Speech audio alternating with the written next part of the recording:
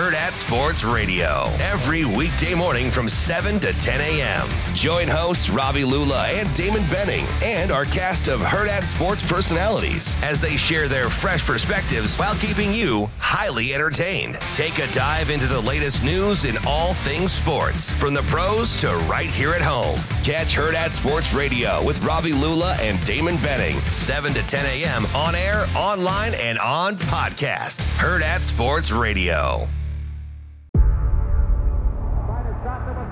Before history is written, it's played. Before it's frozen in time, it's fought one shift at a time. Before it's etched in silver, it's carved in ice. What happens next will last forever. The Stanley Cup Final on ABC and ESPN Plus begins Saturday.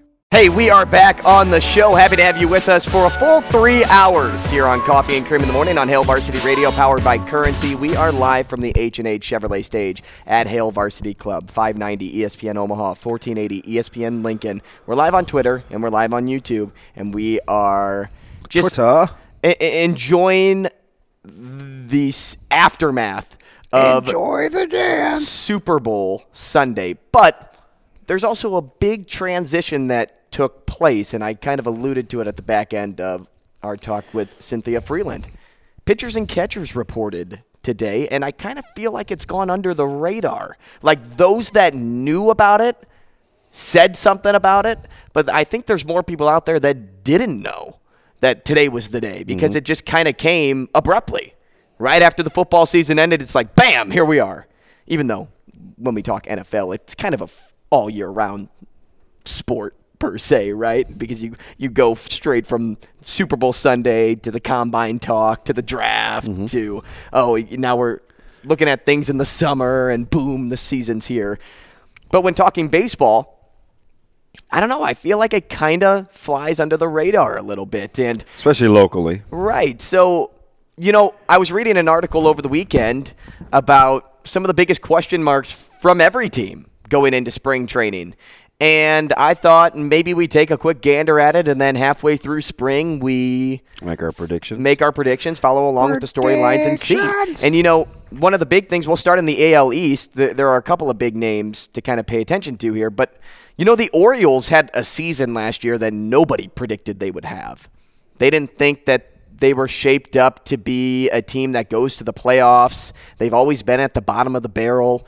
And come to find out, they were in playoff contention for the majority of the season. And once we started to get later, it was like, wow, I could see a scenario where the Orioles are in. But then it kind of fell off. And so the magic, whatever the so-called pixie dust that was sprinkled on top of them, they just weren't able to fly just yet. But they did acquire Kyle Gibson and Cole Irvin, which aren't like names I get excited about. No.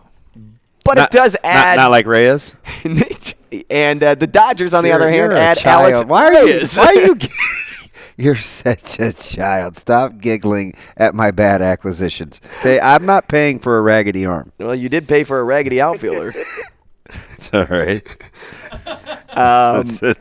I'm not. Listen, I'll tell you what, though. Alex Reyes, he was a beast when healthy, but boy, can he not stay healthy? Like, that's his thing. He was one of the best prospects in baseball. I think at one point he was atop of the prospect list, like the MLB Top 100. And was supposed to be a huge member of the Cardinals rotation, then gets hurt, ends up coming back, gets hurt again, becomes an all-star closer, gets hurt again. Then all of a sudden the Dodgers are like, hey, we'll take you. Are you checking out this guy? We'll take you. Shane, are you listening to this guy? How will you come to our team? Wow. Because I want to make DB sweat as much as when we had Kenley Jansen. Like, you want to come back? I used to like you. That was cool. About 5 minutes ago, that was fun. I remember those days. And we instantly went from the AL East to the NL West. Yeah. In a matter of all I mumbled was Reyes, and we get jokey jokes for minutes. That's okay. Somebody else I think is somebody people should watch is Yoshida over in Boston. Yeah, we talked about his signing. He was a big signing for them, but it's like a lot of times when you look at players that come over from Japan, it's like, will the game translate? Mm-hmm. It did for Shohei Ohtani, but is there another Shohei Ohtani, right? Because it's not like the NHL today where everybody has a Wayne Gretzky. It's like, no, it's Shohei Ohtani we're talking about here.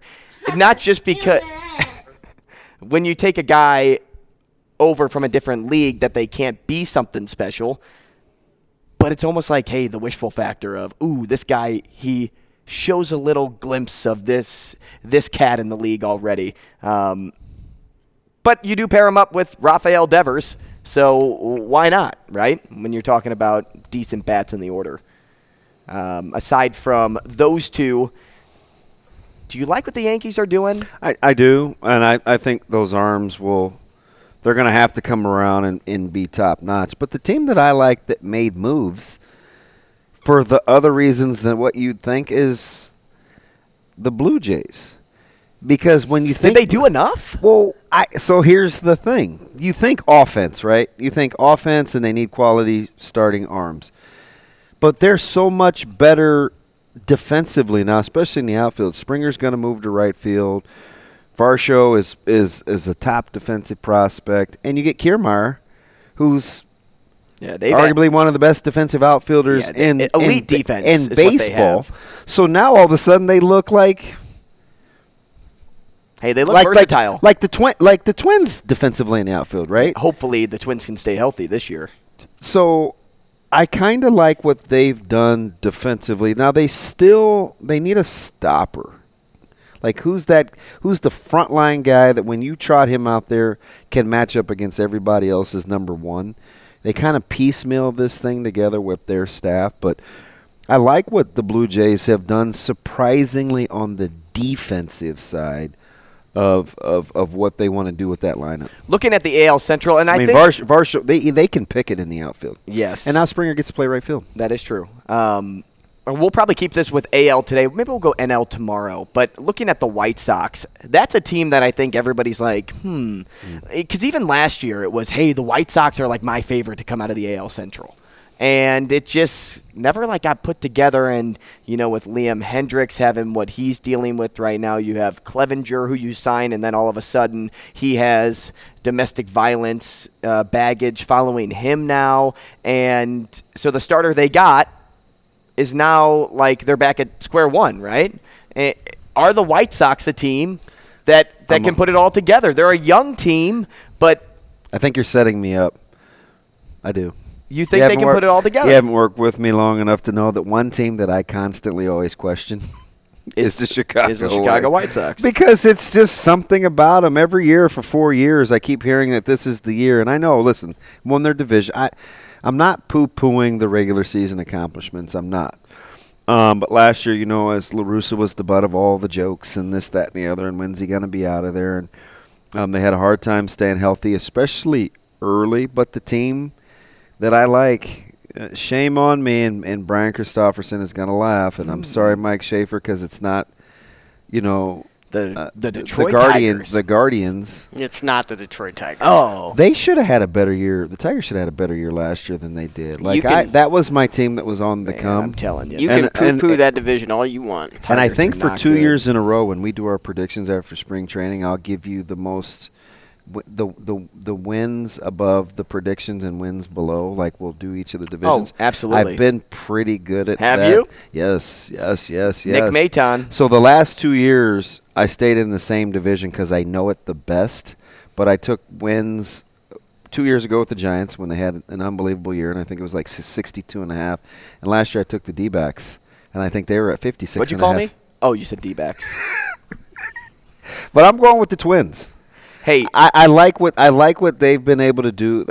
Michael Taylor. I know you're shrugging, right? But you got Michael Taylor coming over, who's going to help.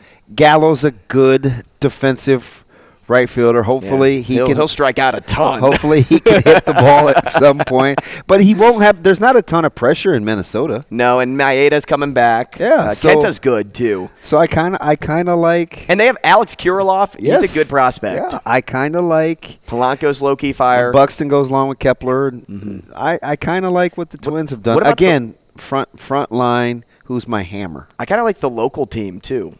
Oh, I think be they have a good. lot of question marks, but the new staff, all they have to do is come in and fix the Royals' pitching problems. I have a question. Hit it. What are they going to do with Salvi?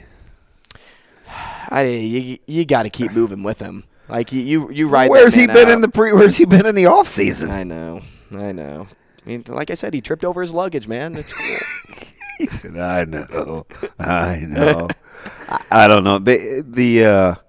We get a healthy Trout in Los Angeles to play with. I hope so. That's my guy. Can I ask you about one other thing real quick? Because I know we're not going to do the NL today.